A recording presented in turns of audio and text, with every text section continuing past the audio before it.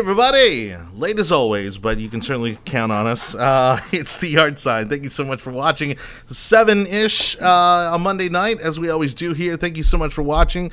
Man, is there a lot to talk about, but I'm incredibly excited about this show. We got a special guest with us tonight. We also have a lot to talk about, not only things that happen in the news, but even kind of in our own lives. Had a little bit of excitement today, as a matter of fact. So both myself and the other individual involved will go into that in a little bit here. But we appreciate you watching the Yard Sign. Please remember you can subscribe, follow us, like us on Facebook, YouTube, where we broadcast live, Periscope as well, if you happen to be on Twitter.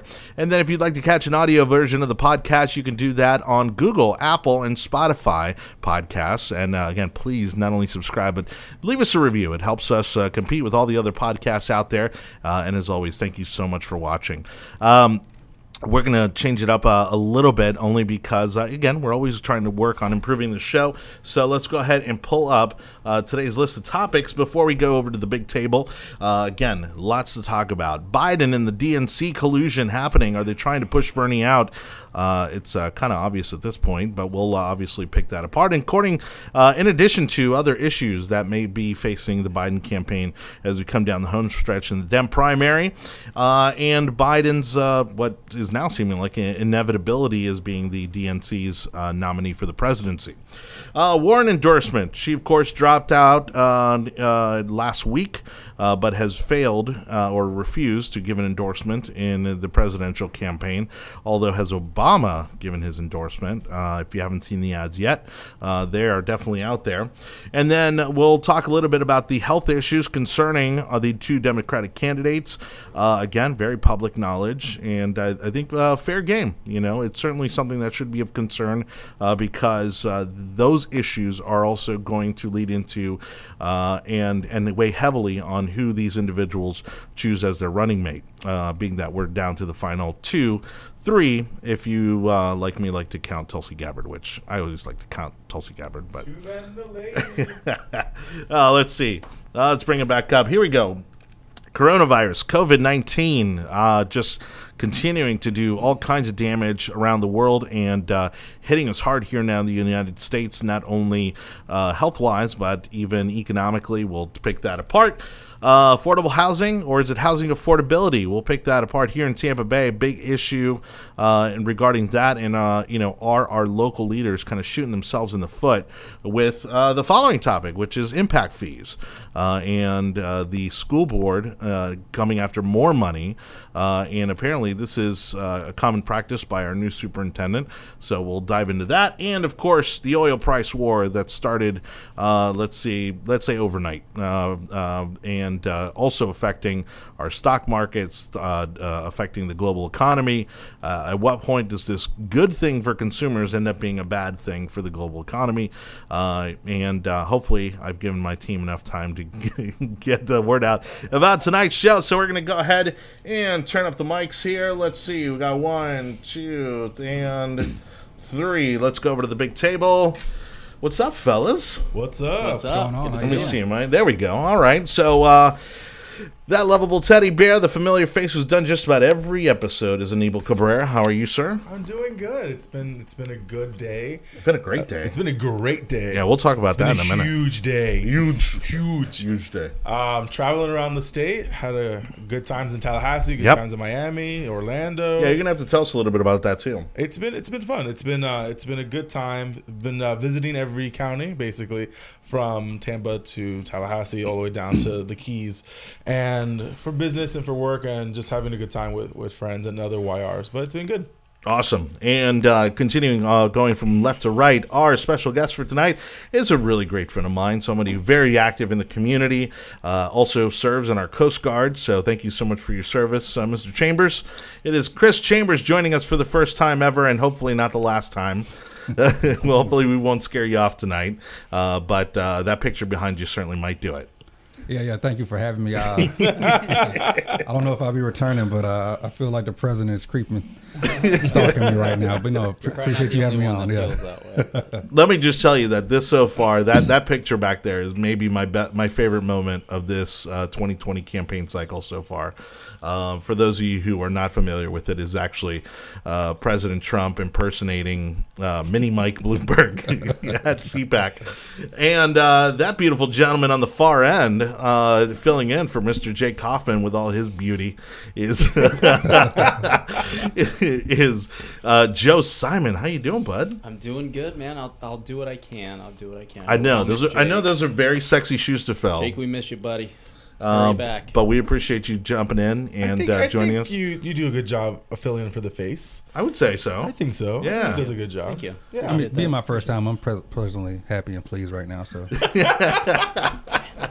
Well, and Joe, night. A lot of love in this room. Starting off good. Okay. All well, right. and Joe's got the beard. You know, Jake doesn't sport the beard. Joe's got his killer beard going on. Jake can't sport a beard. Well, that's why. That's Sorry, very Jay. true. It gets really I passionate. definitely give you points on fashion as well. So, There we go. Thank you, and you as well. Oh, you're gonna make me blush. Sir. We just started already. Yeah. All right. This is the start of a beautiful relationship. I love it. Right. All right, Beautiful well, friendship. guys, thank you again for joining us on the show. We're going to go ahead and get started.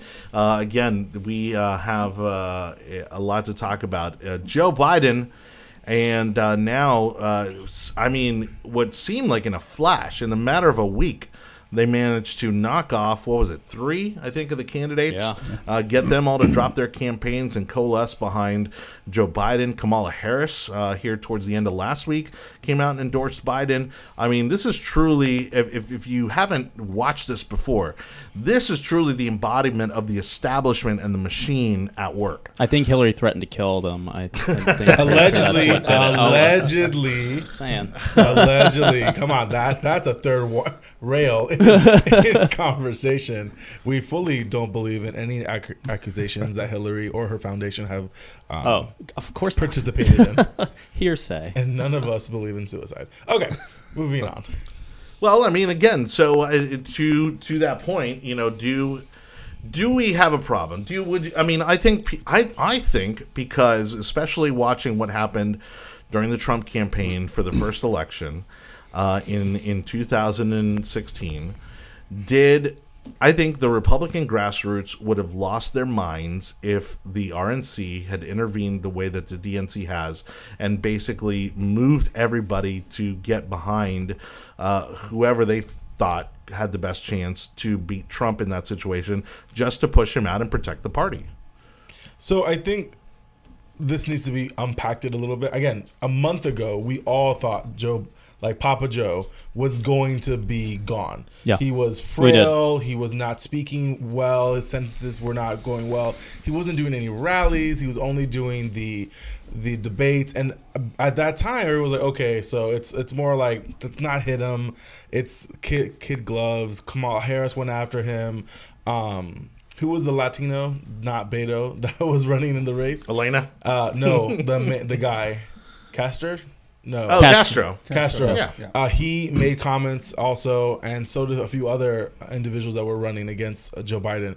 And so people were more or less like, okay, let's not damage him that much. And then, especially with the whole impeachment thing, that took him out significantly.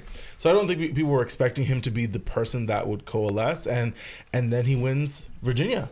And the whole thing turns around. In 72 hours, the whole map changes. And it was fascinating to see that. However, I agree with Johnny. I think if this was on the Republican side, the world would be on grassroots would be on fire. But that is what happened against Trump. The RNC did try to take Trump out as best they could. They hated him. Fox was not behind him. They tried to take him out. Everybody was trying to take him out, but they couldn't. So eventually they just had to accept him. I think some similarities. I think. Am I the only one that feels that way? No, I think that's true. But I don't think they thought Trump was ever a contender from the beginning. Correct. And I think if you look back, the same thing with Biden, and then now you look. Nobody expected Trump to be where he is now, and the same thing with Biden. Look where he is, and a couple weeks ago, everybody thought he was finished. So that is true. I think the electability is what's really pushing the Democrats to consult to put all of their effort behind Joe Biden, which I think is going to be a disaster. And I think he has dementia. I don't think he has dementia. It's obvious. But we were having this conversation earlier that you can definitely see that there is a deterioration of his mental stability when it comes to complete sentences, his frame when he's on stage, it looks very frail, and it's almost like we're having the same conversation we had with Hillary and her health that now we're having with Joe Biden. Like, well, and he has good days and bad days, just like pre dementia, like early stage dementia. Yeah, because we all have loved ones that are older in age, and we can see that deterioration little by little, and I think that's what we're seeing right now. So I feel really bad that we're having this conversation, that it's not him in his prime 13 years ago or 20 years ago. It's him as he starts to frail a little bit. Yeah. What do you think, Chris? Well, I'm not going to speak to his health, but he does confuse me sometimes. But I think that most of Joe Biden's credibility just comes back from the Obama presidency. Mm-hmm. You know, he's kind of on that coattail, riding that wave, and I think a lot of people are willing to kind of overlook that. They maybe feel like he's the most credible because he's been in that VP spot. Mm-hmm. So he brings that credibility with it as well, and it kind of can even every other word out of his mouth is Obama, right? Yeah. I mean, all he does is reference his Obama years. He's been in government for 30 years, maybe longer. No, much longer. Much longer? How long would you say he's been in government? I think he's probably been in government for as long as we've all been alive, honestly. Wow. So probably plus 30 years. I will give you that. Probably plus 30 years he's been in government. Again, he won 30 to 40 years. He won his first state primary last 2 weeks So ago. 30 to 40 years he's been in government, and they're blaming everything on Trump for his 3 years, right? Yeah. Well, probably 30 to 40. He became a city councilman in 1970, so that's pretty significant time. 7 years, 30, 40. Yeah, 50 years then. So 50 years he's been in government. So we have Biden and the DNC really rallying. And I think something that didn't happen on the Republican side 4 years ago was the how quickly it happened. It happened as right before the primaries. It went against Sanders, and everyone went on board. Beto showed up in Texas. You had Pete Buttigieg pushing his support, and it was so surprising because I wasn't expecting it. They were so upset with each other during the debates. They were not nice at all, and so I was expecting that to be some kind of lingering issues, but no, they're just trying to see if they can get a cabinet position inside the White House. And I don't think any of them will become VP picks because it doesn't make any sense for Amy or Buddha or even Beto. What about Hillary? Do you think she'll? No, I don't think she'll. Burn. I don't think at all. They would make no sense. She would do it in a heartbeat because then you keep seeing the next heartbeat would be Joe Biden's last heartbeat. Yeah, so then she would become president. But at the end of the day, I don't think that's gonna happen. I would see a Kamala Harris. Maybe. I'm hearing somebody recommended Val Demings. Val Demings, that's a good one. I think she'll be a strong.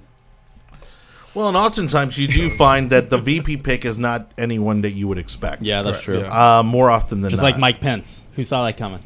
I didn't see that coming. Absolutely or when not. Hillary chose, what was his name? Tim Kaine. Tim Kaine? Tim Kaine. Yeah. I didn't see that coming. No. I mean, remember, Sarah Palin was virtually unknown until John McCain picked her. Sarah. You know, it's one of these things. Look, honestly, I could easily make the argument that without a Sarah Palin, there would be no President Donald Trump. Huh. And why is that? I think if you think about that, there's the Sarah Palin trail leads to Donald Trump. It allowed for us to see that kind of off the cuff, real down to earth individual that wasn't polished, that wasn't from a political class family, and you really saw that within her. That got the grassroots fired up too. Yeah, correct. You know, because she really got everybody fired up around McCain. You know, and then of course, you know, they didn't prepare her properly. They didn't train her properly. I don't think she quite knew what she was getting herself into. It was her accent, let's face it. It's it was the accent. And there were a lot of mistakes made, but it was the hair bun. That was a lot of hair. Whereas McCain was the establishment guy, she really tapped into the grassroots and the Tea Party movement and a lot of the people that today you could credit with creating a President Donald Trump. And you know what? I think it's so interesting. You just mentioned McCain, right? Think about the next guy that tried to get in, Romney. Right. And then now we have Trump. And now what do we think of McCain? And what do we think of Romney? Now I look back and I go, thank God they didn't get in. Thank God. Thank God we did have Obama. And thank God we now have Trump. We needed to have, again, the pendulum had to swing a certain direction for us to get what we have now. Right. And what we think we're gonna get after his next 4 years will be something completely different. I mean, Paul Ryan was the running mate, I believe, for Ron Paul, or not Ron Paul, for Romney. For Romney. So like that tells you where it kind of comes out of nowhere. I wouldn't be surprised. It's gonna be someone in government. It's not gonna be, who was the lady that ran for governor in Georgia? Stacey Abrams. Stacey Abrams. Yep. I don't think it's going to be her. I think she doesn't have any kind of legitimacy just because Biden already has the South. He already has the South locked in when it comes to his primary. He needs someone that's going to lock in probably the Northeast or maybe the manufacturing Appalachias. So I think that's what's going to happen. But I'm really excited to see what Bernie Sanders is going to do now. He got Jesse Jackson endorsement today, which I thought was very interesting. I did not see that coming. So interesting. So I happen to have read the autobiography for Bernie Sanders years ago, and there's a situation that happened in like 1984 when Bernie Sanders was trying to take over the Vermont Democratic Party, where Jesse Jackson is there doing the whole Rainbow Coalition and everything else, and Bernie Sanders gets up on stage, makes a whole pitch about taking back the Democratic Party in in Vermont, goes back down to the audience, and then he gets slapped in the face by a really? Democrat. Yes. Is that on video? I don't think there was video back then. But he says it in his autobiography, and I'm like, that's hilarious. I'm like, oh my gosh. That would so been if amazing. you think things are bad now, things were horrible back then, and that was in the Democratic Party. So I think Bernie Sanders has a huge problem with upper middle class suburban white people, and I think that's going to become. Here we go. What else am I supposed to say? It's upper middle class white suburban educated people. Why gotta bring color into it? I'm sorry. It happens. And I think that's what Bernie Sanders is having a problem with. That's a big problem that he's having. I don't think he's gonna be able to push through majority when it comes to delegate count. I agree. And there's a divide in the DNC right now. I think Bernie Sanders has pretty much anybody under 23. Pretty much. All 12 of them. All the Gen Zers. All Gen Zers and a lot of millennials. But he proposes these plans and these policies, and I don't think they're thought through. And a lot of the younger people, like how he'd pay for them. Yeah. And a lot of younger people, they don't think through them. It's just instant gratification. They're free. Yeah, free. That works. So let's go for it. So they haven't learned that there's no such thing as free. Well, it's also the generation that like freely took a $50,000 loan to pay for college. You're absolutely right about that. So I wouldn't be surprised that they don't understand the concept. You're absolutely right about that. All right, so over here I have been prepping a little clip. Thanks again to Christopher Kylan. Wondering what you're doing over there. Right? You get so quiet. Well, I let you guys do all the work, and I just sit here and look pretty. That's up for information. Christopher Kylan, again, thank you, buddy, for lining up some clips for us, and this is going to be one of them, where apparently Biden, which I think actually he did say himself, but Joe Biden apparently forgets who Barack Obama is. So let's go ahead and cut to that clip real quick. They invaded another country and annexed a significant portion of it called Crimea. Right. He's saying that it was my boss, it was his fault. All right, so again, there we had Joe Biden and one of his campaign stops, and we've seen this time again. Again, he literally called himself a Biden at one point. And, that can be a slip of the tongue. We give him credit for that. I make mistakes when I'm speaking sometimes, but the things that he's mistaking out, like Super Thursday, I could have made that mistake.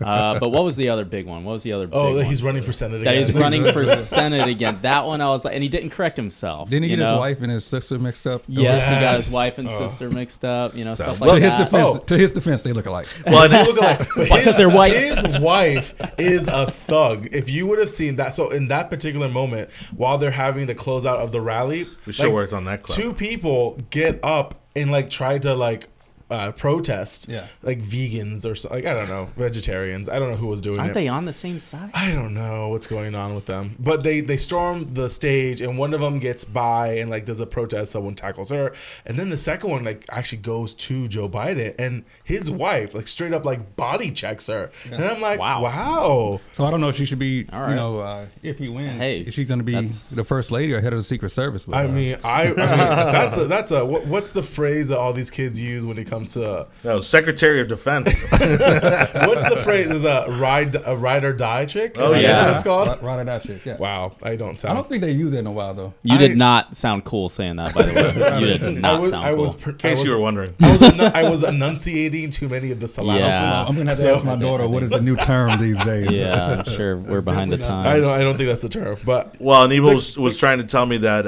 Unfortunately, I kind of jumped topics here, but it's again, I think this all kind of runs together, right? Because we're talking about the Biden and the DNC kind of candidate situation there, but kind of going right into the next topic, which is Warren. So Elizabeth Warren, basically Hillary 2.0. She decides to drop out last week, kind of pretty abruptly, I would think. Normally, you can see the trajectory coming, but obviously Super Tuesday not kind to her. But it seemed to me still, didn't it seem to you guys like it was still like a little bit unexpected that she would just kind of all of a sudden just hang it up? No, not at all. She is Sanders. She's Bernie Sanders, like, how can I say this? She's doing it on purpose to ruin his chances of becoming president. I truly think that. Like, first of all, I lost the bet to Jake because my bet was that she was gonna fall off the race on Super Tuesday, and she didn't. But then, like 2 days later, she drops out, which then ruins Jake's saying that she's going to be the nominee, which I think is ridiculous. And so she screws everyone over. So she's not making any friends whatsoever. She's not endorsing him or anyone else, which is basically an endorsement. Otherwise, she needs time. She's a little hurt. She needs time to heal, and then hopefully she'll come out and do what's best for the DNC. She's not gonna support Bernie Sanders. She's gonna have to support Joe Biden. No. She literally stabbed Bernie Sanders in the face during one of the debates, calling him a liar that she says that he said that women cannot be president. And that is a whole nother topic. She did it on television. It wasn't like the campaign originally put that out, right? They leaked that to a bunch of media outlets, but then she went ahead in the debate and literally said it to his face, catching him a bit off guard. But also, that's a really harsh accusation, especially when you're coming from the left. The other thing too here is again, I think she's very egotistical, much like Hillary. I think. Didn't she remind you of Hillary? Like same haircut, same style, really. Only she didn't wear the dumb space suits or anything. I think she's 20 years younger than Hillary, though. Although really? I think so. Although we did get all the cheesy dancing. For the record, Hillary, I didn't say anything bad about you. For the record, I didn't say it. Although we did get all the horrible dancing from Warren, which I didn't like the way she talked either. No, again, she's just, people are like, the country's not ready to elect a woman. No, we want to elect a woman that's likable and that also knows her stuff. And not is just also, because she's a woman. Yeah, exactly. Yeah, but that's the problem is that the feminist movement of today wants to give women these positions, these roles, simply for being a woman. If a better woman had run, then they would have had a better shot. Absolutely. Well, they had a better woman. They would have had a better shot at Trump. I think a better woman is running now. They would have had a better shot at Trump, I think. If a better woman was running, they would have had a shot. And we've talked about this before. If the Democrats would have given us someone to vote for and that wasn't crazy, then I think a lot more Republicans would be more than willing to think about voting for someone else. Andrew Yang was someone. You mean somebody that didn't claim to be Native American when they clearly, obviously, were not? That didn't know how to drink a beer in front of a camera? It was bad. Well, I think it was a Corona, honestly. Oh, really? I would love to see. Oh, we should we look need back to do the research. We do. Okay, I'm making a note. Too soon. Yeah, maybe. I just think Elizabeth Warren was just. I don't ever think she had a chance. Just too progressive, and I'm surprised she lasted that long. But she did accomplish. I'd say dooming Bernie Yeah, Sanders. she got 60, was it? 60 delegates? She has 57 delegates. 57. We're going to go over the delegate count. And I think she played a part in Mayor Bloomberg's demise as well. Oh, absolutely. Oh, she took him out. She Skyped, No, she did. Skyped him. I mean, scalped. Scalped him. Yeah. Yeah.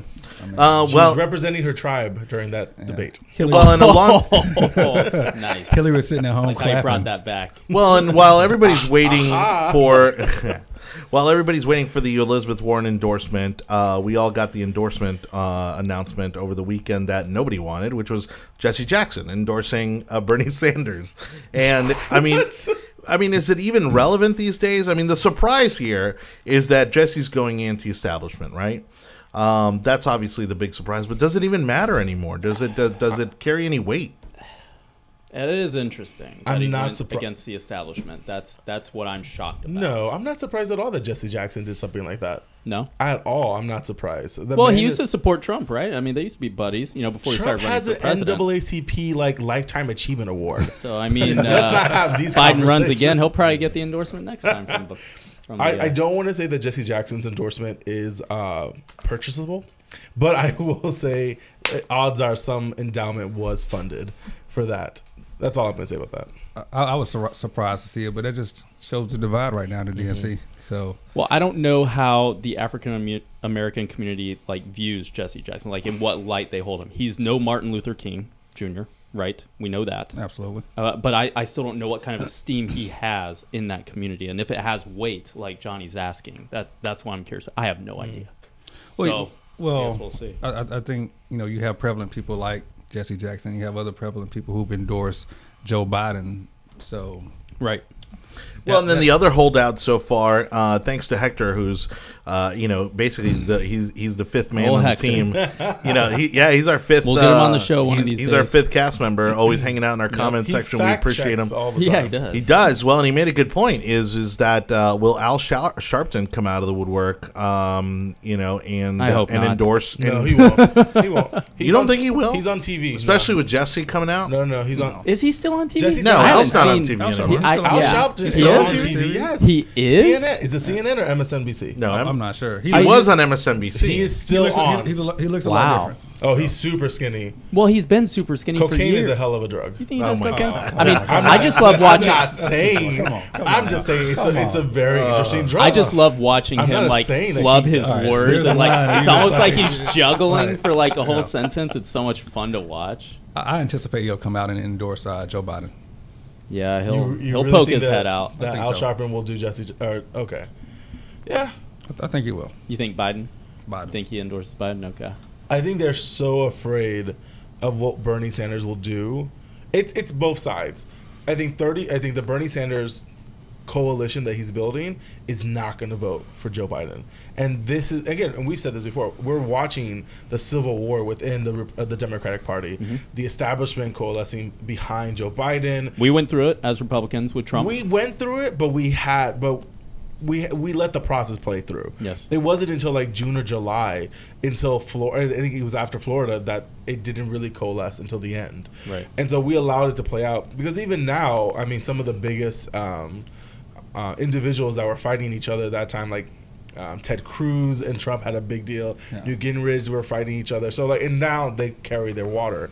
But I think what's going to happen in this course is that I think Bernie Sanders is going to do what he did last time, and he's going to collapse. He doesn't fight. For as much as he talks about revolution and change, he doesn't fight. Can you for imagine it. Trump and him debating Oh, when Biden can't even remember his wife's name, or that he's running for the presidency, not the Senate? Can you imagine him debating Trump on stage I don't think when Trump. Trump's going at him? I don't think Trump is afraid at all for Joe Biden. I think he shows pity, honestly. Seeing that they're allowing Joe Biden to fight and try to represent the Democrat Party in the feeble health that he's dealing with now, you're going to see pity out of Donald Trump. You're not going to see a war path. So it's going to be interesting to see it. Interesting. I mean, he'll play it right, however it is. I mean, the man doesn't make mistakes. It's incredible. Well, okay, he does make mistakes. I'll say it again. He The man does. doesn't make mistakes. The president has made Incredible. mistakes in the past. I'll echo I haven't that. seen any. I have not seen any. Name one. echo that. Name one. It's because you have the Kool-Aid that you're literally sipping right now.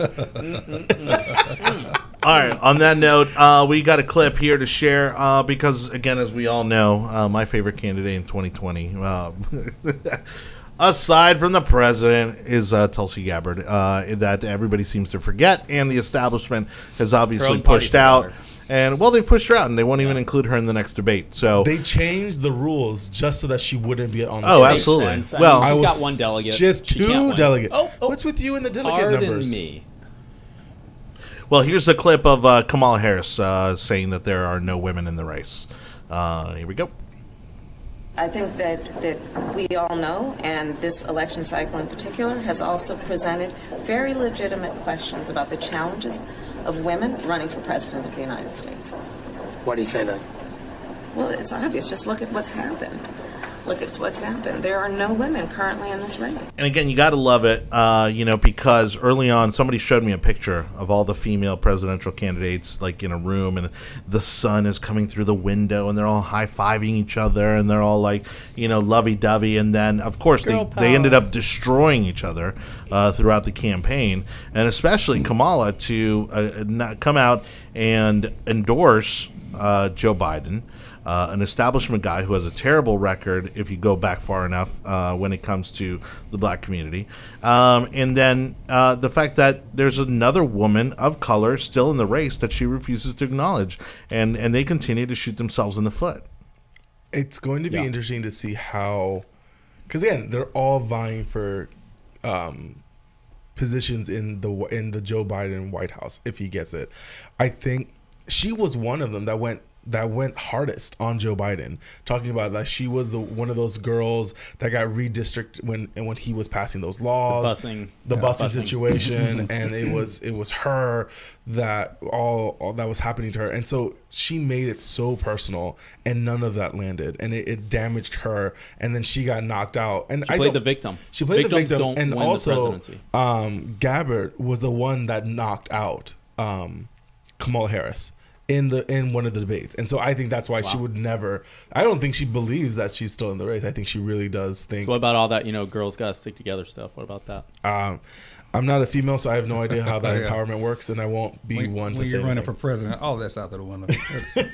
Well, we're not seeing it here. That we know. Yeah, we're not seeing it. So the next batch of elections are actually happening tomorrow, March 10th. Yep. We have Michigan, Washington, Missouri, Mississippi, Idaho, and North Dakota. At the moment, I believe it's a little bit under 500 delegates that are going to go after tomorrow. I will say Bernie Sanders has already said that he's going after Michigan and Washington, which are the two highest delegate count states, whereas Biden is working with Missouri, Michigan, Mississippi, Iowa, Idaho. So I don't know what happens if Bernie Sanders or Joe Biden sweeps another 5 states. Do you think that Bernie Sanders should step out or step down, or what do you think should happen? Bernie stepping out. He ain't gonna step down until it's over. Until he mathematically can't win it. If he loses Michigan, he can't win it. Yeah, he's done. He's not getting Mississippi. I mean, Biden he's writing his next book.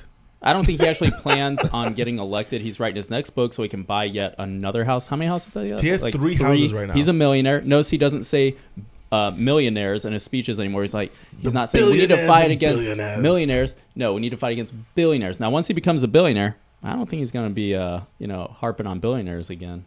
Our system is so good to Democrat socialists that they can have millions. Right. And 3 homes. Well, in this economy, and this country has never had more millionaires in its history than it does right now. And so what does that tell you about capitalism? That it continues to rise people and allows for economic upward mobility. Is it perfect? No. Is it hard to, sometimes to break out of some of those economic cycles and have that upward mobility? Absolutely. But the opportunity is there. Especially now with the internet. I mean, we're seeing ways that it's never been easier to go out there, start your own business, make your own money, determine your own destiny economically. And again, for these guys to come in here and want to basically destroy it all, I think it would be disastrous for the entire world. I mean, much less the United States. So to kind of transition right into the next two topics, we're going to get into a little bit of a health situation. As we were kind of alluding to, Joe Biden showing a lot of possible, mental health issues. Of course, very well known publicly that Bernie Sanders has some health issues. What irks me about all of this, because I'd rather not talk about it, is the fact that this became a major issue in 2008 when John McCain ran against Barack Obama, because, again, people felt very strongly one way or another about Sarah Palin. And so the question became, what happens if John McCain dies? Because, of course, he'd had bouts with cancer. Obviously, we know now that he would have outlived his presidency. But should there, how heavily do you think it's going to weigh on people as to whether or not these guys are going to make it through the next 4 years if they were to be elected president? And how much does that weigh on their choice for VP? I mean, both of them are up there in age, so what other options? 77, 78? I don't think Democrats care about that at all. I think they just want to get Trump knocked out of the office. That's all they care about. That's it. I agree. I agree that the electability is what really is driving the Democratic Party at the moment to elect either a double bypass survivor or someone that's potentially going through dementia. So which one is which? Exactly. So hard to tell at this point. At the moment, hard to keep up. It's gonna be weird, and so everyone was talking about this 2 months ago, a month ago, that Joe Biden was not the person that should take it, and that we should just let him find the exit somehow and move on. But now that he's the actual, he's soon to be the presumptive nominee. Yeah. That's going to cause a lot of problems. I don't think they're going to survive the rigorous race of campaigning for a presidential campaign. Yeah, because it ain't over yet. It hasn't even started. It hasn't even started. Yeah, I mean we're in March right now. We got a long way to go. He can't keep it up. Yeah, I don't think he will be able to. Biden or Bernie. Bernie is a little more sprite, even though he had heart surgery. Bernie just had a heart attack. Yeah, like about a month and a half ago or so. Okay. Yeah. We'll see. Well, it's funny because it comes up so many times now. They're the party against old white men, and yet who are their two nominees right now? Two old white rich dudes that essentially pushed out all the women. Pushed out all the people except of color. for Tulsi. She's still in it. Still in there. Yeah, I mean they're willingly, obviously choosing to ignore her. And I think that's the thing. It's an effective strategy. Just ignore them, right?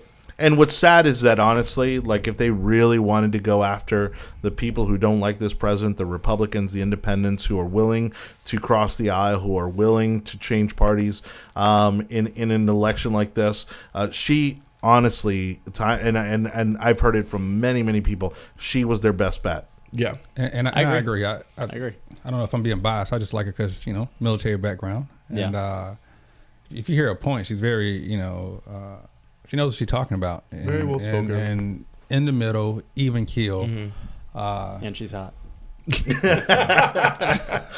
And on that note, we'll move on to our next. I will agree. We're all thinking it. I'm choosing my words wisely because my wife is in the room, and I will say this: that if you wanted us to be able to think about voting for someone else besides Donald Trump, I think she was a perfect case study. Young, female, articulate, very well accomplished.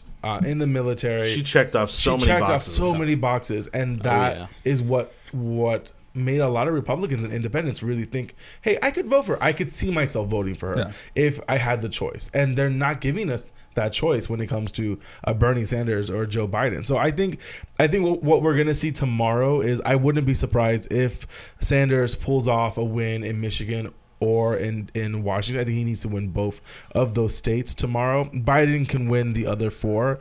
I mean, at the end of the day, that's probably around 100 delegates on his side.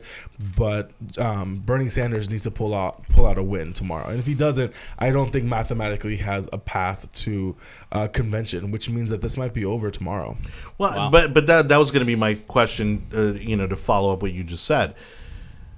does Bernie get out? I don't think he does. I think he's going to be stubborn. I think he's going to fight. I think he's No, he didn't do it last time. I mean, he hung in there up until the last minute. His followers are feel the burn. He's only fighting. Today was the first time I've ever seen him actually take jabs against Joe Biden.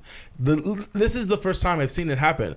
The last debate, he said that, Joe Biden's my friend, or Joe Biden's my friend. We worked together a long time. Yeah. Then why should I vote against him? If you're saying that he's a great guy and you guys work together, then I'm going to vote for Joe Biden because he's someone that's a little bit safer in the middle and an actual Democrat. And an actual Democrat. Correct. And that's why Bernie Sanders has never been able to fight it. He has never been able to push any of his positions to be able to push them into law. I think he's only passed 3 bills into law. He's passed 9 bills and only 3 of them ever went into become the law.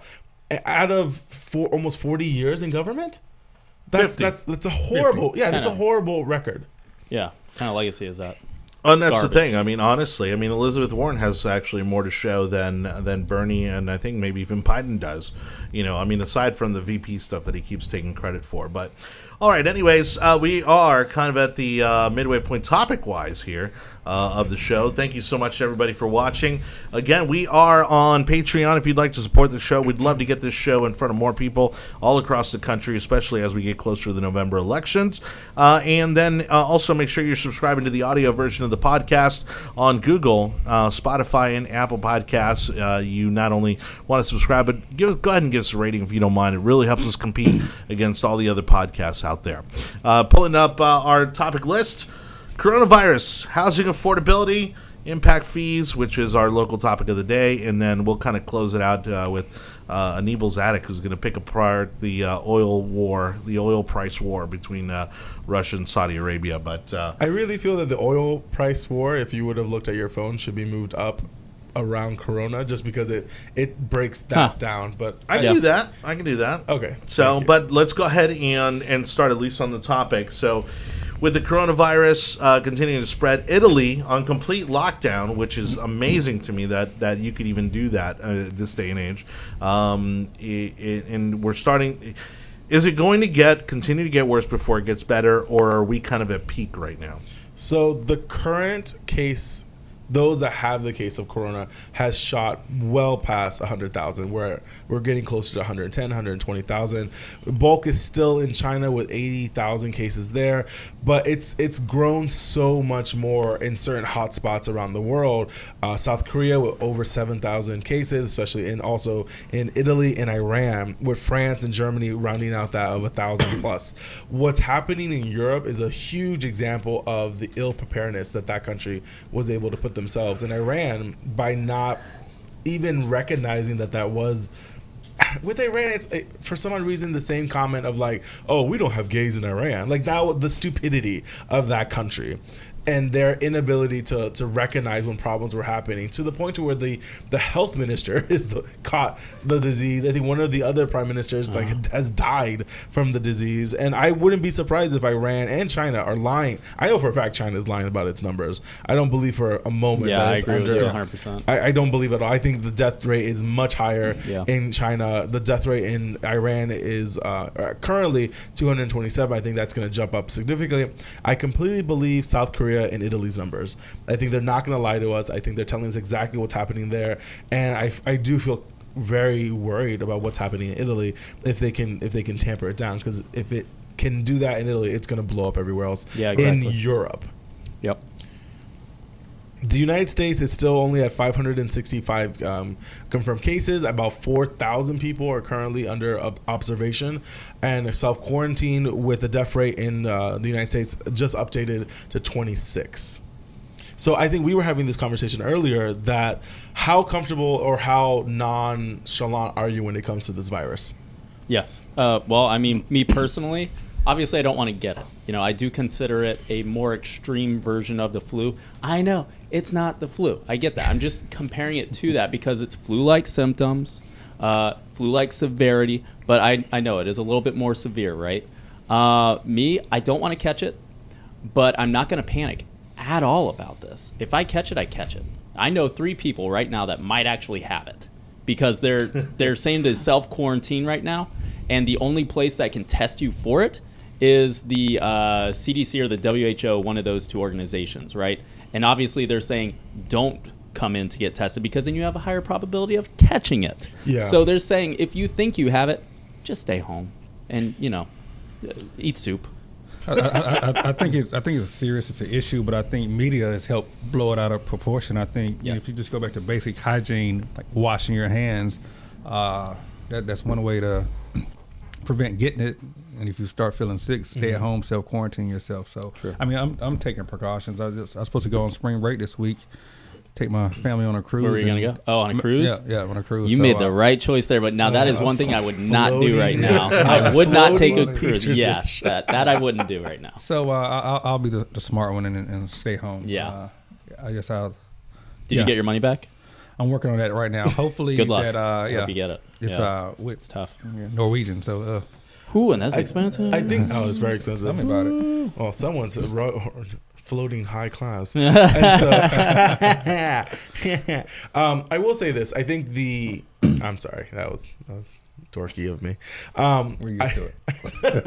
I will say this. I think the economic impact that's currently affecting the markets is more panic than anything else. And I think people need to understand that the stock market is not a clear reflection of when it comes to GDP in the United States. It's more of like stock owners and stock brokers are really having a crazy time at the moment. Don't look at your 401ks. Look at it later. Don't take money out of the market. Just don't. Just chill. Don't panic sell. Yeah, just chill. Yeah. It's going to come back. Everything will be fine. Like it has every single time there's any sort of incident like this in the past. And I think people forget how many people were diagnosed with swine flu. I mean, it was in the millions of people that were diagnosed, and the death rate was very low. I think that's what's happening now. I will say this. I have no idea that the coronavirus had a correlation with toiletries. Like that is the thing that's running out of supermarkets right now. And I actually went to Winn-Dixie the other day, like on Sunday, and I was like, "Is there toilet paper?" I was like, "I don't need any, but maybe I should get some just in case." Because I'll tell you what, that's one thing I do not like to run out of. You can never have too much toilet paper, people. But that's the crazy thing. I mean, Costco is literally sold out. I mean, pallets and entire racks of stuff, and these people are buying things that don't make any sense because 500 people are sick. That's it. 500 people are sick in the U.S. That's and it's like, okay, I kind of get, right? Because even going to Target last night, you could see that there's like, just racks of Clorox bleach missing. I mean, a lot of hygiene products, cleaning products. I kind of get that, right? Because, sure. They're telling you, hey, now, their workplaces now, they're saying you got to clean your workspace every day. Yeah. Don't shake hands. Like, they're trying to take these preventative measures. A lot of people are more people working from home, which I think is going to be a great thing because that's going to push that, I think, as an idea, I agree which should have happened a long time ago. Yeah. But I think something like this is going to make people realize that more people can work from home than I think their companies have realized. And I think you're right but about that. You're right. I mean, when it comes to certain household items, I mean, people are literally stocking up like it's the zombie apocalypse. Yeah. I mean, they're doomsday prepping with like food and toiletries, and and it makes me wonder. Again, actually, let me just go ahead and go to this clip. So I got a clip from Dr. Drew, who is a doctor, very popular, obviously, more so for relationships and dating advice, but at the end of the day, still a doctor. And he actually talks about and breaks down really well about a more realistic perspective. It's a point that actually Jake made last week, which is in comparison of the flu, which we're still in a full-blown season of, versus the coronavirus or COVID-19. Here we go. What I have a problem with is the panic and the fact that businesses are getting destroyed and people's lives are being upended, not by the virus, but by the panic. The panic must stop. And the press, they really somehow need to be held accountable because they are hurting people. So again, Dr. Drew there, just trying to bring some common sense into the equation. Certainly, to Chris's point, pointing out that the media has been responsible for some of the insanity. I mean, going to Walmart the other day, there was a woman that came in with a surgical mask and disappointed that she couldn't find more surgical masks. I mean, even though the media, to their credit, has said that these masks don't do anything in regards to COVID-19. And so, I mean, a great dry run, right? I guess, for something more serious, but are we kind of in agreement that the public and the media are overreacting here? I think the public is doing what it needs to do to feel safe. This is the reason why there's so much panic selling, because people are afraid. They're moving their money out of the stocks and they're moving it into government debt, into government bonds, and that's causing the market to just go crazy right now. I see it as, again, and this is what I have to tell people all the time, because they're like, oh, we're going to go into a recession. We're going into a recession. Last month, we had 273,000 new jobs posted. It was one of the best records that we had. That was before the coronavirus stuff. No, really? That was last month. That was last month, but it was of hiring. Yes, it was February, the month of February, and then they had to increase the last 2 other months, 80,000 plus. So I think we're gonna see what this looks like next month. Yeah, when it comes to job reports and what we're expecting. But at the end of the day, a lot of U.S. manufacturing is still happening. No factories are closing down. We are seeing the economic ripples of like concerts and South by Southwest got canceled it got canceled, I believe. In Austin, we're seeing a lot of music other festivals are starting to cancel. Conference themselves. Just got canceled for me for next week. I was supposed to go to Vegas. So I think the first thing we're going to see, and I would say this, like this might be another situation where we saw what happened after 9/11. What were the 2 big industries that got hit? Which are airlines and hospitality and leisure. People didn't want to go. People wanted to be more secure. They didn't want to go traveling. They didn't want to go on vacation. They just wanted to stay in house. And I think that's what we're going to see that again. And it's going to be a little difficult to see that happen. But I think I was going to make that same comparison with 9/11. Actually, I was going to make that same comparison. We didn't see it coming. We weren't prepared for it. We got hit hard. Did a lot of damage. And then we learned from it, right? So I do think that's one aspect. Yes, this is a complete overreaction by the media, but it might help prepare us. I think it's going to be the situation, especially being spring break. So huge losses. If you think about that economic impact. Oh gosh, yeah. So. Well, Chris, not to pull back too much of the curtain on your life outside the yard sign, but I know you have actually been trained in emergency management. And what are kind of some of the things that are unexpected or maybe different about how they're talking about handling this sort of situation versus previous types of, let's say, emergencies?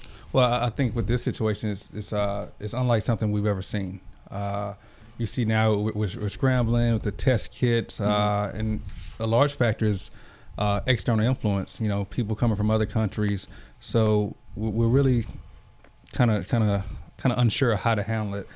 On the flip side, I think Florida has done a great job of handling it, being transparent, even holding cruise ships and other vessels out at sea until they can confirm the people on board if they have it or not. So I think I would like to say Florida is actually leading, and I think the country should be kind of modeling what Florida is doing in that regards. Well, that is good to hear, because that's probably the first time I've ever heard those words uttered from somebody's mouth. Especially not during election time, right? Especially not during election time. Yeah. So no, that's but I like what the governor is doing, being very transparent, meeting with the cruise industries, and so forth. So I think Florida has a pretty good handle on it. Only time will tell, but from my perspective. And as long as other people are doing what they're being responsible, they are. If they do feel sick, they stay home. If they're washing down their workstations, and I think it's because we don't know enough information about incubation period. We don't know enough about what's going on. Some people can be a carrier and not even know that they're sick up to 14 days. So there's a lot of things that are happening on that situation. Yeah. But I will say, as long as the community is doing what they're doing and nonprofits are doing what they need to get done, and you even have some of the most interesting organizations doing their part to contribute and to curb the effects of coronavirus. In Tampa, which is well known for their strip clubs and adult entertainment, Deja Vu has officially announced that they will be handing out 10,000 face masks for patrons to make sure that they do not affect anyone in their jobs or while they're going for the buffet. And let me tell you, those face masks are more effective against. Those face masks are more effective against the strippers than they are against COVID-19. I'll tell you that. Don't do the buffet, guys. Don't do it. And they will also And they will also. I've heard though that Dollhouse has an amazing. Oh, geez. You've heard? I've heard. I've never. You hear this? I have not participated in the Dollhouse breakfast. Dollhouse. Where is that at? I believe. Y'all need to have a conversation after this. She's like, who'd you hear that from? It's on your Google history, so you can just. So if I can't find masks in Walmart, I can just go to Dollhouse and get them. I think that's how it works. Deja Vu is providing. I don't think it's worth it. Deja Vu is providing 10,000 might catch something far worse and 50,000 bottles of hand sanitizer. So if you can't find it at Walmart, you can find it at Deja Vu. Yeah, pretty much you'd catch something far worse than any of those places. Yeah, I doubt my wife will buy that. Honey, I'm going to a strip club to get hand sanitizer and face mask. I'll see you in a bit. Walmart was empty. The Walmart was empty. At least now you know. And now you know. Did y'all hear that Ted Cruz and Matt Gaetz self-quarantine themselves for the next couple weeks? Let me tell you something. I have hold on. a huge problem with Matt Gaetz right now. So Cruz, the gas mask. I think that was awesome. That wasn't even connected to anything. Maybe he felt like he was exposed to that guy, and he did that to not infect anybody. Well, those else. masks don't have to be connected to anything. Those big discs are what purifies the air that he inhales. It was such a phony. Yeah, the social. It was media. hilarious. It was hilarious, funny. but something that's actually extremely serious. Was that before or after CPAC? And he got a lot of flack for it. Was that before or after? It was right after. It was before CPAC. It was before? No, was it? I thought it was after. I thought it was right after. I thought it was right after too. So if it was after, then regardless, inadvertently or on purpose, he did not infect anybody else that he came into contact with while in session. The purpose of you wearing the face mask is if you are symptomatic and you do feel sick, so you're not spreading it around. People that are healthy should not be wearing. Face mask works both ways. People that are healthy should not be wasting and taking face masks away from other people. He wasn't healthy. Yeah, but that's a military. He came into contact. No, okay. So look, this is what I really think. Ted Cruz came into contact with somebody at CPAC who apparently, allegedly, has been diagnosed with COVID-19. Right? Yep. Matt Gaetz, on the other hand, I think is basically hiding from the media after having made fun of the coronavirus by wearing a gas mask in the Senate. In the House chambers. Absolutely ridiculously over the top. Okay, mask. but it was funny. But it was a joke, and I get it. Is he not allowed to joke around? Not when 26 Americans have died. Okay, well, all right. You are a state representative, but people are dying from it. Was bad. It was lots a bad of joke. people are dying from the flu and stuff, and we make fun of that too. But I get it. I get it. We should be sensitive, but I still thought it was. It was amusing. I thought it was funny. I thought it was amusing. We're Republicans. We can laugh about stuff. Anyways, with the continuation, the fallout economically when it comes to the coronavirus, it is having ripple effects around the world. Countries that were already teetering on the economic recession throughout Europe, Asia, and Latin America are finding themselves in positions reducing their GDP growth and continuing to see themselves fall under that. A good example for that was Germany was already 0.5% in the black. Japan was 0.9%. They're definitely probably going to go into recession if they can't continue to produce what they're producing and continue to isolate themselves. Whereas in the United States, it's not looking that this is going to cause that much of maybe 0.5% in regards to GDP break. It is a lot. I do agree it is a lot. But last year we were at 2.9% GDP growth. So it just depends on how quickly it gets resolved. Yeah. If we see that the cases are starting to diminish in the next week or two or in the next month, if there's some kind of clinical trials happening and we're in the middle of summer and things are starting to turn around, I think it'll be fine. I think the economy will come back up because people like their money. And people don't like getting taken out for that long of a time. So I think that will happen. I do see that more of a V when it comes to the back to economic growth. Serious question. Do y'all think Corona beer is going to change their name? There's a poll out there that says 30% of the U.S. population believes that the company of Corona has something to do with the virus Corona. Well, I don't believe that. I don't think any sane person. I'm a Heineken guy. I could care less. Yeah. That same poll also says that 7% of Americans believe chocolate milk comes from chocolate or comes from brown cows. So like this is the reason why we don't believe in. Wait, then where does it come from if it doesn't? I'm just kidding. We'll talk after though. Yes, that's an offline conversation. Completely unrelated. But, the economic impact of coronavirus. I was chatting with somebody about this several weeks ago. That even if coronavirus did not come to the U.S., which it has, I think a lot of people were overlooking that economic impact. Just it's certain things like your laptops, where they come from. Supply chain. Yeah, supply chain. Yep.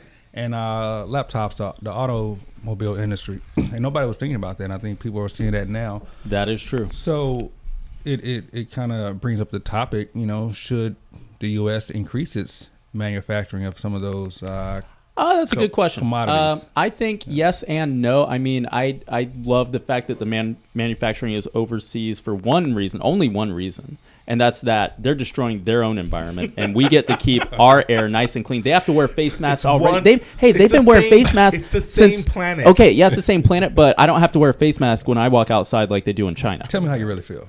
I'm telling you. It's one planet. It's affecting all but, of us. But on the other hand, the reason I dislike having those jobs over there is because those are jobs that could be going to Americans, right? We're the ones paying for them to make it. We're the ones buying it back. Why not just make it here? Well, I do love that the pollution isn't released into our environment. That's the only reason. That's the only pro that I can see. Okay, I don't want to go. Same planet, blah, blah, blah. It is the same planet. Blah, blah, blah. Anyways, I think what's happening now is you're seeing what U.S. companies are going to tinker with their supply chains, making sure that they're not focused. This screws China. This screws China so much because now it's like you have all your eggs in one basket, and if that country goes to hell in a handbasket, now you're having problems with getting your because it's not like these large pieces. It's these like small pieces that can be produced in a mass scale that. They need to be, their distributions and their manufacturing needs to be spread out around the world or brought back to the United States. Pharmaceuticals is a big one. There's a lot of pills and medicines that cannot be, that are starting to go in rationed because it's taking longer for them to get those factories back open. That's true. And I mean, Puerto Rico was a huge place for pharmaceuticals and manufacturing there, and that is something that probably needs to go back to. But China is one of those countries that you were basically talking about when you were saying that it's affecting countries that are teetering already. Yes. Now, they aren't on the brink of going bankrupt by any means, but their GDP has been slowing way down for the past 10 years. The current GDP for China has been a lie the last 10 years. Truly has been a lie. And I will also say this. What will happen when their borrowing bubble officially explodes will be something for the history books when it comes another to USSR type situation. I think it's 10. I say this. The China that we see today will not be the same China that we see in 10 years. Interesting. All right. Well, actually, it's a good transition point for our next topic. I'll pull up the list because I did as was asked, and I moved to the oil price war up in the list. But some articles, some experts out there are saying that because of the coronavirus and the impact that that's having on the global economy, more specifically oil usage, and again, oil, when we talk about oil, it's more than just gasoline. I mean, oil goes into just about everything we consume in some form or another. I drink it every day. It is now created an all-out price war between Russia and OPEC. And so, of course, again, the consumer wins in this situation in the short term, but long term, are we going to see a pretty horrible situation here develop out of this price war between OPEC and Russia, or do they figure it out? Currently, what has happened is you're watching a he said, she said when it comes to what's happening between Russia and Saudi Arabia. OPEC, which is basically a cartel, is trying to dictate they're trying to reduce oil production, which will stabilize the current, I think it's like $23 or $24 per barrel of oil, which is insanely low right now. So what happened is Russia was working with Venezuela to try to get oil out of their reserve and start putting it into tankers. The U.S. found out what was happening. They put sanction on it, and Saudi Arabia agreed with the sanctions with a Russian oil company in Russia. Russia is now pissed off at Saudi Arabia for what happened, and it's causing this kind of, they're not cutting not manufacturing. They're not cutting oil production in Russia or in Saudi Arabia, which is causing oil prices to drop significantly. Yes, it is a boom for the consumer. However, it is also a detriment to the economic output when it comes to how much more oil will be produced with these countries, because what causes the oil to go down in prices now causes U.S. Oil refineries and oil plants and the independent oil to go down also, which is causing a lot of pain financially for U.S. oil. Which makes me feel pretty good because I literally have to fill up my tank on the way home. I'm on E. So this is like perfect timing for me. I'm going to save at least $2. $2.09. I mean, it's so low right now in some parts of the state, and even though in California it's probably still $4 per gallon. Oh yeah, they don't let that fluctuate below $4. Thank you, OPEC. Now, Chris, you have some relation to the energy sector. So how is this kind of affecting all of that? And is there an immediate impact that's felt when things like this break out? Or does this sort of thing kind of take time before it really starts to affect those of us, again, who consume it through utilities, through gas stations, through even just the purchase of products? Yeah, I think you have an immediate impact, and that's going to determine where you are in the country. And then it's going to have a ripple effect over time. So it just kind of shows our dependency on, the foreign oil and, go solar. But a lot of things that we do on a day-to-day basis are petroleum based. Right. The airlines are going to be able to renegotiate their contracts. They're making out like bandits. Yes. Oh yeah, there's so many people are going to be able to benefit from this. But again, it can only last so long. But here's the thing: the United States is the world's #1 oil exporter, right? So you said gas is now just $2.09. Well, I mean, before this happened, what was it, $2.50, $2.60? So, that's not even that big of a and dip. We shouldn't look at it at gasoline prices. You should look at cost per barrel for oil. Okay. So at the beginning of the year, I think it was like in the high 30s, TJ around 40, which Saudi Arabia and other countries like it when it's around $50 per Remember gallon. when it was like 100? I remember, and they pushed it 12, 113. Remember that? Ridiculous. I was like, when is it going to end? Yeah, I know. Oh, that was terrible. And so what we're seeing now is, again, you have two big oil developing countries that are basically fighting each other for dominance and control of OPEC. And I think Russia is doing nothing but a disservice to themselves and to their people, almost like another I used to know this. You think Russia is doing nothing but a disservice? Why? Well, because they are purposely continuing to increase the production of oil, which then decreases the cost, the value of it. Because there's a glut of oil, and that just does nothing but bring down the like cost inflation, of it. Essentially. Yeah. Okay. Yeah, and so that's what's happening. And they're doing it on purpose to get back at Saudi Arabia, and that's what we're seeing right now. I think this might happen for a few months. Actually, that they're going to keep on going back and forth. Love it. Because Russia likes pain. No, because here's the thing. When I have heard a couple people today say, yeah, this, it's really not a good thing. Well, here's the thing. The average American is only going to see good. The consumer will see That's positive of it. However, they will see no negative ramifications, in my opinion. But that also shows that there's not growth economically. So what should be pushing commodity prices is a production of scale, not the other way around. And that's what this throws everything off when it comes to economy and when it comes to how things are supposed to be measured. It's being influenced incorrectly, and that's just going to cause a detriment to society. It's fun. I think it's fun. I like it. I'm all for it. Geopolitics at its best, people. Geopolitics at its best. Okay, that was the war for oil. Yeah, so let me go ahead and switch over here. There we go. Get the table back up. Again, thank you, everybody, for watching. We appreciate you, especially our comment section. Thanks to everybody. I want to say what's up to Laura, who's watching, Dave, Jeffrey. What up, Jeffrey? And of course, Hector. Thanks to everybody hanging out in the comments. And we'd love to hear your perspective, your questions for the show. We are watching the comments live on all of our pages, so thank you so much. And please continue to send those in. And don't forget to subscribe for our audio podcasts on Google, Spotify, and Apple Podcasts. And while you're at it, just drop us a little 5-star rating if you don't mind. It's the Yard Sign coming to you every Monday, just around 7 o'clock, if you will. We've had a lot to talk about. Now we're going to go ahead and shift a little bit to our local topic, which is housing affordability. And of course, this is a very popular topic nationally, right? And the disparity between income and the rising prices of homes, because we've had a strong economy.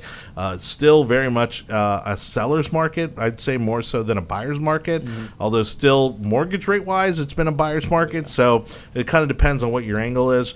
But, locally now, the county commission, in collusion with the school board, has decided to double the impact fee, putting on about $1,700 on top of the price of every new home that's built going forward.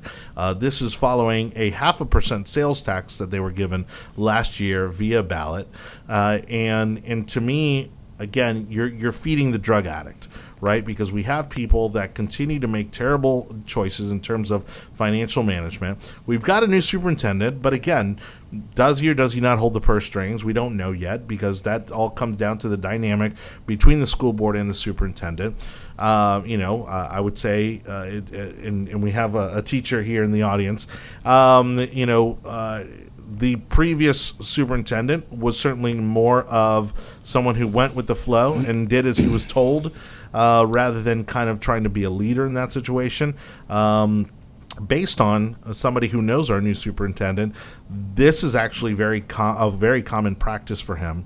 And I think for him to have pulled this off so quickly into his tenure here in Hillsborough County says that this guy might have a lot more influence than people are expecting. But nonetheless, are these guys just feeding at the trough, and are they really that insatiable, or is this money that needs to come into the system, given the growth that we're experiencing as a county?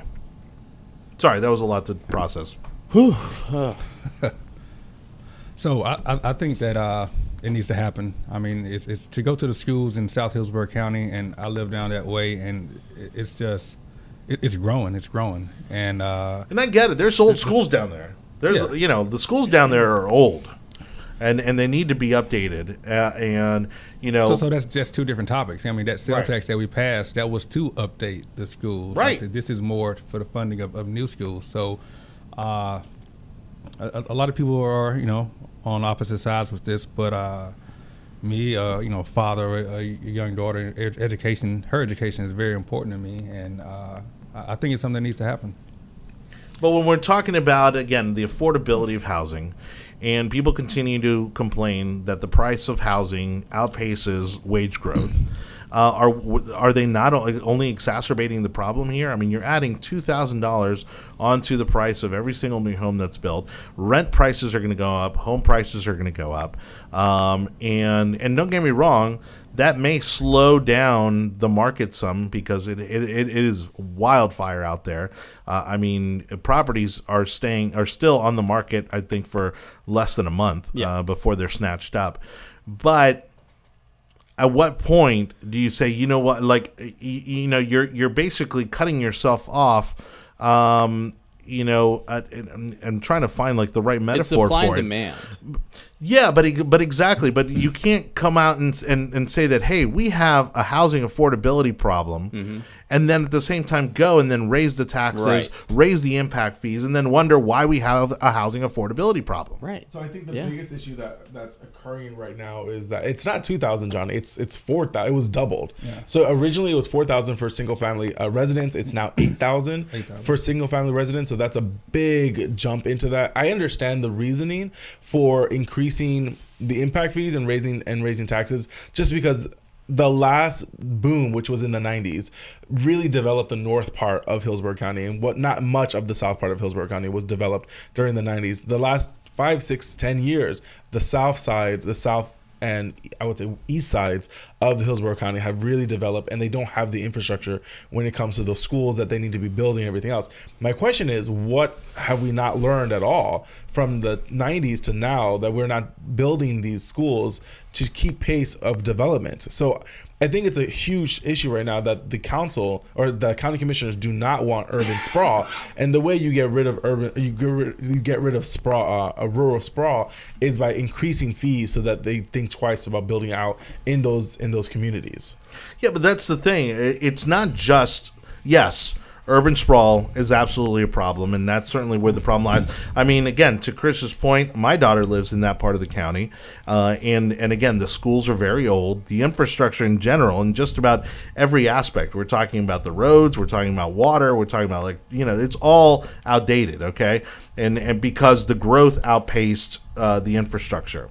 But when you look through even older parts of Tampa, and I currently live in West Tampa, which is, again, one of the older neighborhoods, and you see houses being torn down, and then they'll put 2 houses where there previously was 1 house, and now they're putting up a $400,000 house in the middle of a neighborhood where, honestly, people are probably making below the median wage. Mm-hmm. Yeah, but it's, if people are paying it, then it's worth it. It's just like a Picasso. Is it worth $10 million? Well, technically, it's worth $15 million if somebody's going to pay $15 million for it. But it's really just supply and demand. But it's not even that. You have the growth of Hillsborough County, of people coming into the county that are not are more from California, from the Northeast. They're coming in with a larger. They're coming in with a much larger weight. Income base, sure. So which is starting to outprice a lot of natives and a lot of Southerners when it comes to the city of Tampa, where it's becoming much more difficult. But what I'm saying is, it's inflating a market that does not need to be at that number. Okay, but if I rented out my house tomorrow, right, and I put it on the market for $2,000 a month, and somebody paid it, I don't ask any questions. I don't care if they're from California. No, if I can get $2,000 now, if I put it on for $2,000. 3 weeks goes by, nobody's filling it up. I drop the price $200. Somebody pays $1,800 a month. Boom. Okay. And that's why you get prices in downtown. That's how it works. The core of downtown. The core of downtown. You're getting a studio for $3,000. That these people are willing to make those payments, but that's also inflating and causing a bigger problem when it comes to inaffordability of housing. And look, that's the thing. I'm all for supply and demand, right? But then when you look at situations where the people that can't afford to live closest to the areas where they need to live because of where they work, you're pushing those people further and further out into the outskirts. New York has this problem. The people who basically make the city run, your garbage, people in the service industry, right? Sure. They can't afford to live in Manhattan. They have to live in New Jersey. They have to live in, in the outskirts, and they have an hour commute, a 2-hour commute, because they can't afford to live. And that's the problem we're having now. They've just torn down. They just sold that huge housing complex in Ybor City. Of course, because, right now people think that it's a gold rush out there because they think the stadium is coming. And now you've got over 300 families that are displaced that are probably going to end up in the eastern and southern parts of the county because you can't go north. Wesley Chapel, New Tampa, Pasco, right along the county line, Pinellas, it's all incredibly overpriced. So where do those folks go? And then how are they able to keep those jobs when commuting and getting to these jobs and again filling these jobs that need to be filled are enough of a challenge as it is. I think there's a term for that. Gentrification. I love gentrification. By the way, I am pro gentrification. It has its pros and cons, but that's nothing new to Tampa. They've been doing that for years. Every time they'll turn down a housing development. A lot of those housing vouchers go out to, Riverview, South Hillsborough County. So that's been happening for years. Mm-hmm, true. But now with the prices going up, the fees, it's going to be an issue with, affordability. And Tallahassee just fully funded the affordability, the housing affordability for, I think it was like $500 million that they just funded to make sure that tranche was available for affordable housing. That's a lot of money. But see, and then what bugs me is the hypocrisy behind the issue. Mm-hmm. Because you have Democrats and bureaucrats, to really generalize it, that want to go ahead and they want to complain to Tallahassee and they want to complain to the federal government that we need more housing. We need more affordable housing and more money for affordable housing. Meanwhile, Buckhorn tore down how many affordable housing communities? Now, they were in horrible shape, and that's a whole nother issue. But they literally, under Buckhorn's administration, they literally displaced, I would say, hundreds, if not thousands of families out of the core of Tampa for basically a real estate gold rush, which is now all this property that's popping up along the river. And you see now all these new apartment complexes popping up. It looks really good. Great. But again, those people also need a place to go. Of course. And that's the problem. But I don't think, how I am. I don't believe that this falls on the government. I believe it falls on the individual to make more money. I don't even believe in Section 8 housing or housing vouchers or housing affordability. Whatever the market dictates a place costs, that's what I believe in.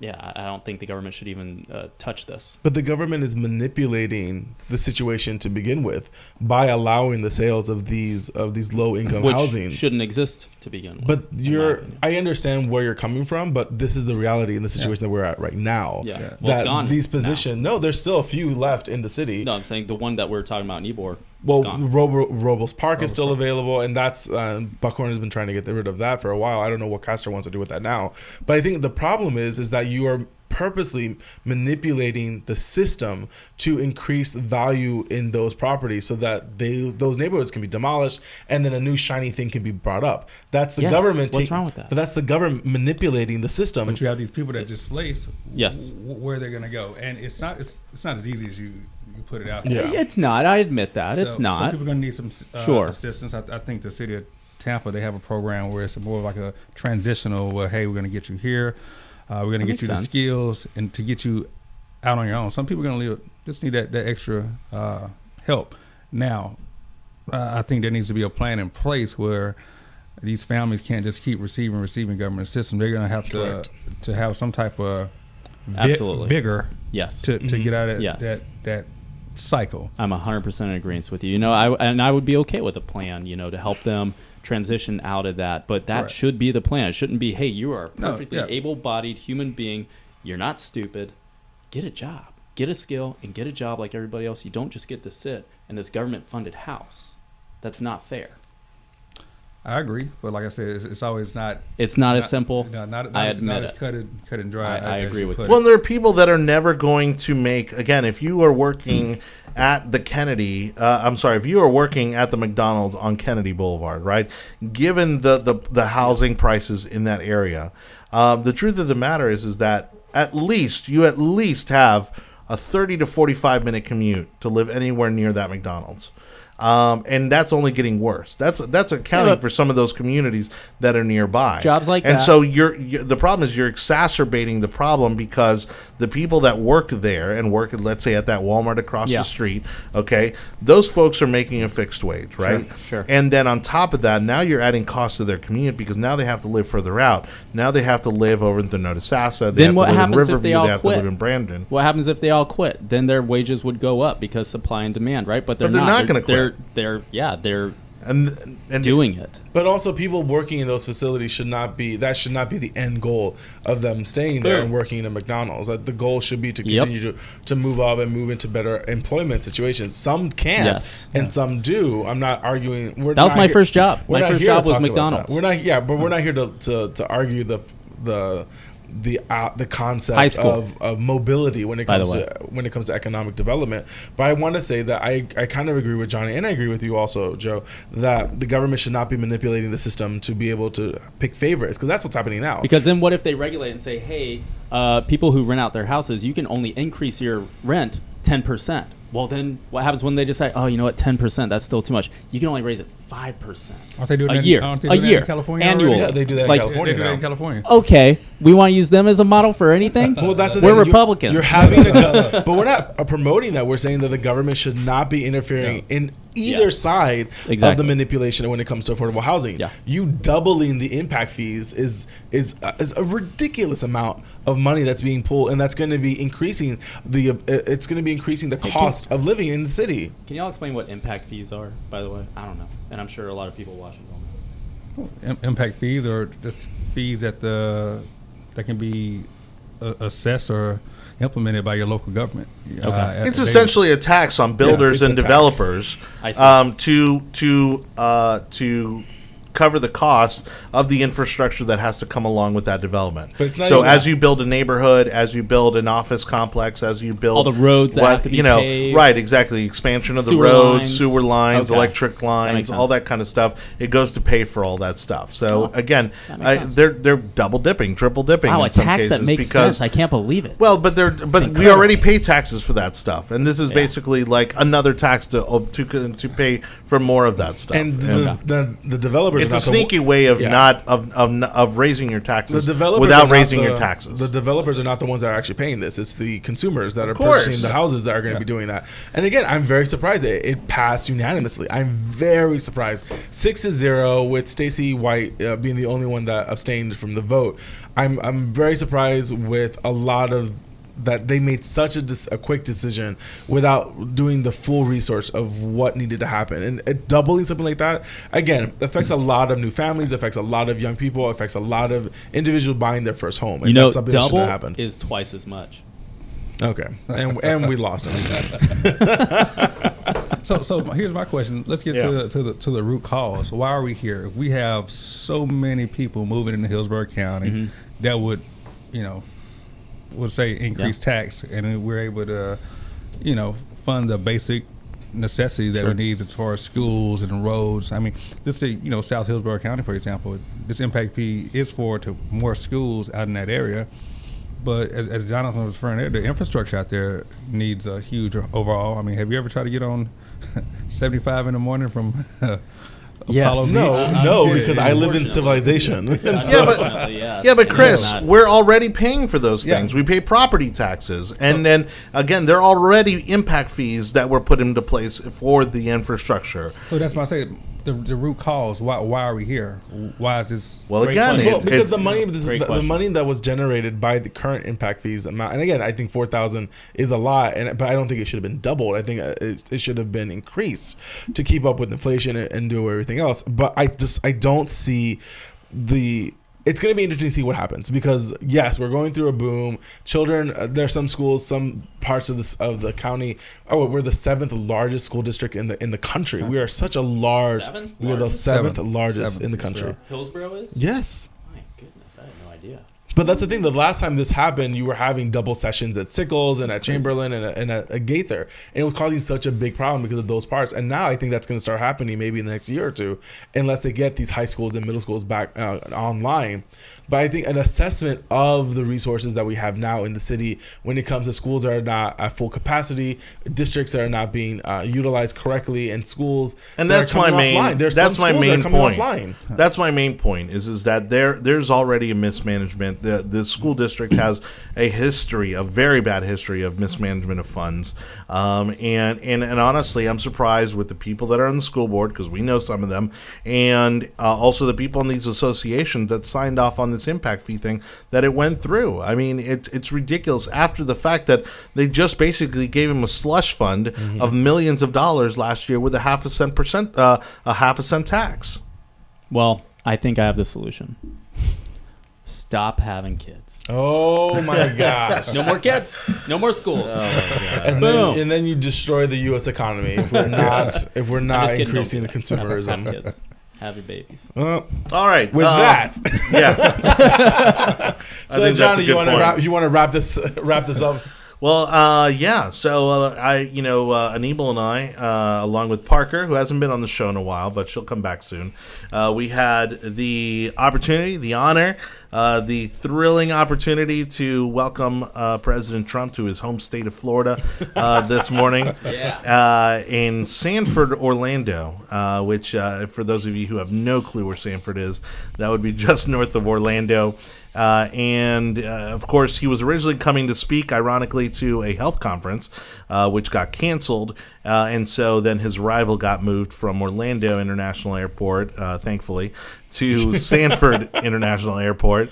No, but for real, Orlando's a horrible airport. Yeah, and so Anibal and I, we got the opportunity to hang out for a little bit there in the airport while we waited for Air Force One.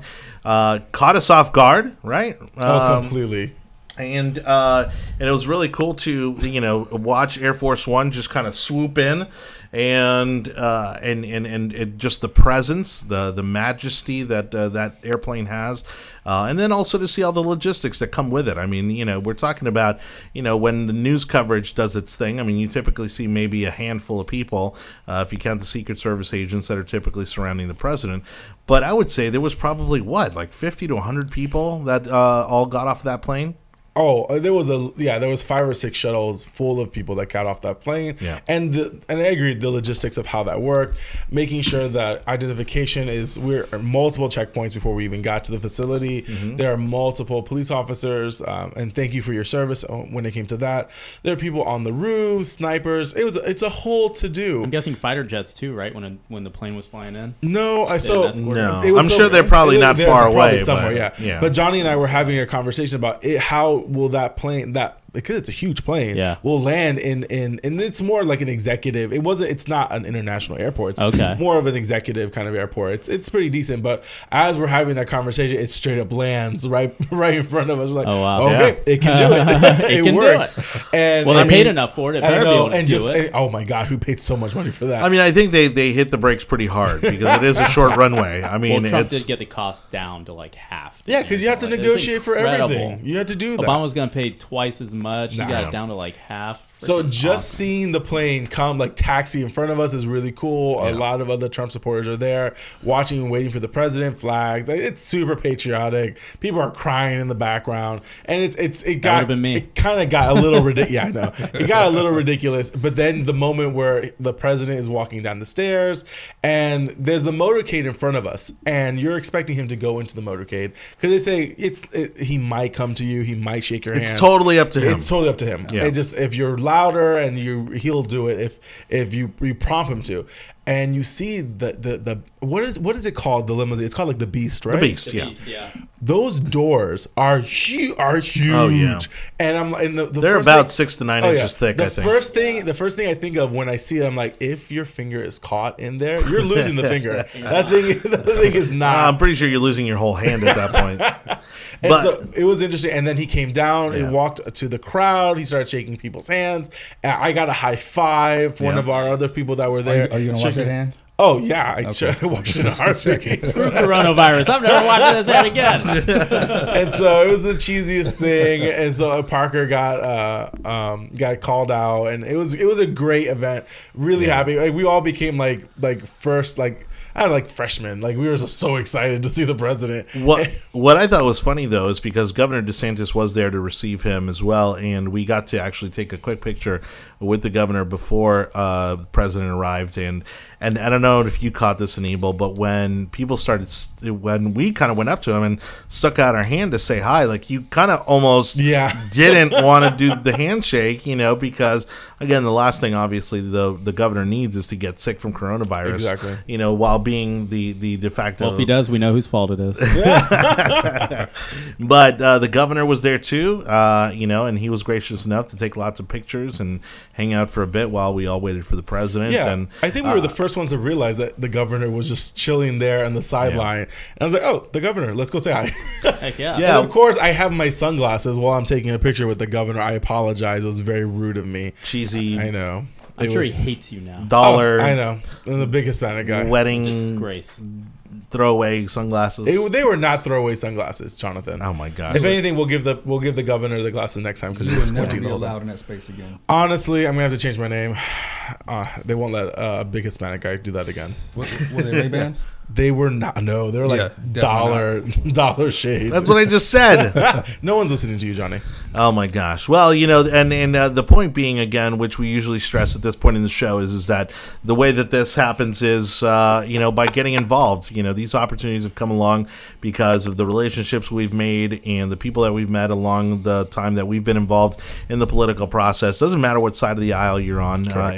It's an incredible way to be involved in the community and give back to the community.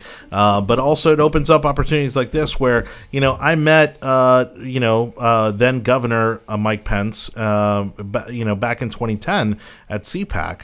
Now he's the vice president, and I have pictures of that. And then you have, of course, President Trump, who, I got to see, just before he announced his candidacy down in Sarasota. Mm-hmm. And now you meet him as the president. And through the relationships and the people that you meet that are involved in the process is how you get access to some of these things. And I mentioned that because some people asked, it's like, oh, well, how do you get to meet the president at the airport when he arrives? And how do you get to go to some of these fundraisers and fancy dinners? And that's how. Trust trust me. I mean, we can't afford half of this stuff that we go to, but that is for sure. But we get invited to it because we're a part of the process, and we've given a lot of our time and effort and skill sets to helping candidates get in office, and so we can't stress you enough, especially as we're in full-blown campaign season, especially with the smaller local campaigns. Get involved. Help them out, help them get into office, and trust me, you'll get more opportunities than you could have ever imagined. I think a lot of people forget that you have to get involved, you have to put in the time, and the more time you put in, the more benefits you really do feel from being invited to the dinners, being invited to the grand openings, being invited to the offices that are and the inaugurations. I remember getting invited to Jeb Bush's first inauguration when I was in high school, and that was because I put time in during his election process, and that was a great honor to be brought into that kind of event and be able to see the swearing-in ceremony and going to all the big galas and everything else. And how do you get on that list is showing up and being a part of the campaigns. And again, no matter how much you donate to the campaigns, the governor will still remember you for working in his office. The senators will still remember you volunteering. A lot of people still remember that. And I still remember the first time I met Marco Rubio, and he was just chilling with a bunch of YRs at an event. And that's how you get those connections. That's how you get connected with that group of politicians. It's a lot of fun. And Johnny knows this. Like, every time we go to Tallahassee and we go into the Capitol building, we know so many people in that building because we see the LAs. They're our age, and they're doing the same. They're doing what we need them to do. Is to fight for the rights of young Republicans and for the Republican Party. All right. Thank you again, Chris Chambers, our special guest today. We really appreciate you being on the show. We hope you had a good time. It wasn't that bad, right? It wasn't that bad. I mean, I had to keep looking over my shoulder with the president back there. But no, thank you for having me, and it was an honor. Maybe you'll bring me back. Absolutely. Maybe. Absolutely. I'd love to have you back. And then, Joe Simon, any closing announcements? Did you already announce the next TVYR meeting? No, go for it. Okay, so March 30th is our next meeting. It will be at the Barrymore Hotel, as usual. Our theme will be celebrating International Women's Day, and that starts at 6:30 p.m. We've actually got Anna Paulina Luna coming. Congressional candidate. Yep. She's pretty popular right now. Very popular conservative activist. And then we have a few other people. Jody, she'll be on the panel. She's part of our TV Wire family. And then two other prominent females as well who are all conservatives. So it'll be really interesting. We'll have cocktails and some good conversation. All right, I'm in. Yeah, we're pretty excited for that. I think it's great for us to be able to really showcase the women in the conservative movement and what they do for us as a movement, and how they keep us all stable and on time. Speaking of on time, we're actually way past our time. Anibal, any closing announcements to close out the show? So, if you haven't known, YRNF is in 2 weeks, 2 weekends from now. If it doesn't get canceled by the coronavirus. Yes, if it doesn't get canceled by the coronavirus. We'll be in D.C. Doing tours, trainings for the 2020 election. We're really excited for that. For those that do not know about that or want to see if they want to come and be a part of the National Federation of Young Republicans in that event, it is this month, the 21st, starting on the 21st all the way through like the 23rd, 24th. We'll be visiting the White House. We'll be touring the Capitol. We'll be having meetings with congressional staff and with other leaders. And I think there's even a kickball tournament, which I will be watching from the bleachers. All right. And, well, if all goes well, then I'll be up there as well. And we might even be doing a special edition of the show from Washington, D.C. and the Young Republican National Federation. But as always, thank you so much for watching The Yard Sign live on Facebook and YouTube every Monday night, 7 o'clock. Please, again, subscribe, like, follow, share, comment, and overall show some love in the ratings, especially on our audio podcast, which you can now find on Google, Apple, Spotify. We appreciate you so much for watching, listening to the show. On that note, I will leave you with our MAGA moment of the day, which was the same one as last week because I loved it so much, and the inspiration behind today's wallpaper. It's President Trump speaking at CPAC about Mini Mike. On that note, good night, everybody. She was really mean to Mini Mike. I'll tell you, the way she treated her. He didn't know what hit him. He's going, oh, get me off of this stage. Get me off.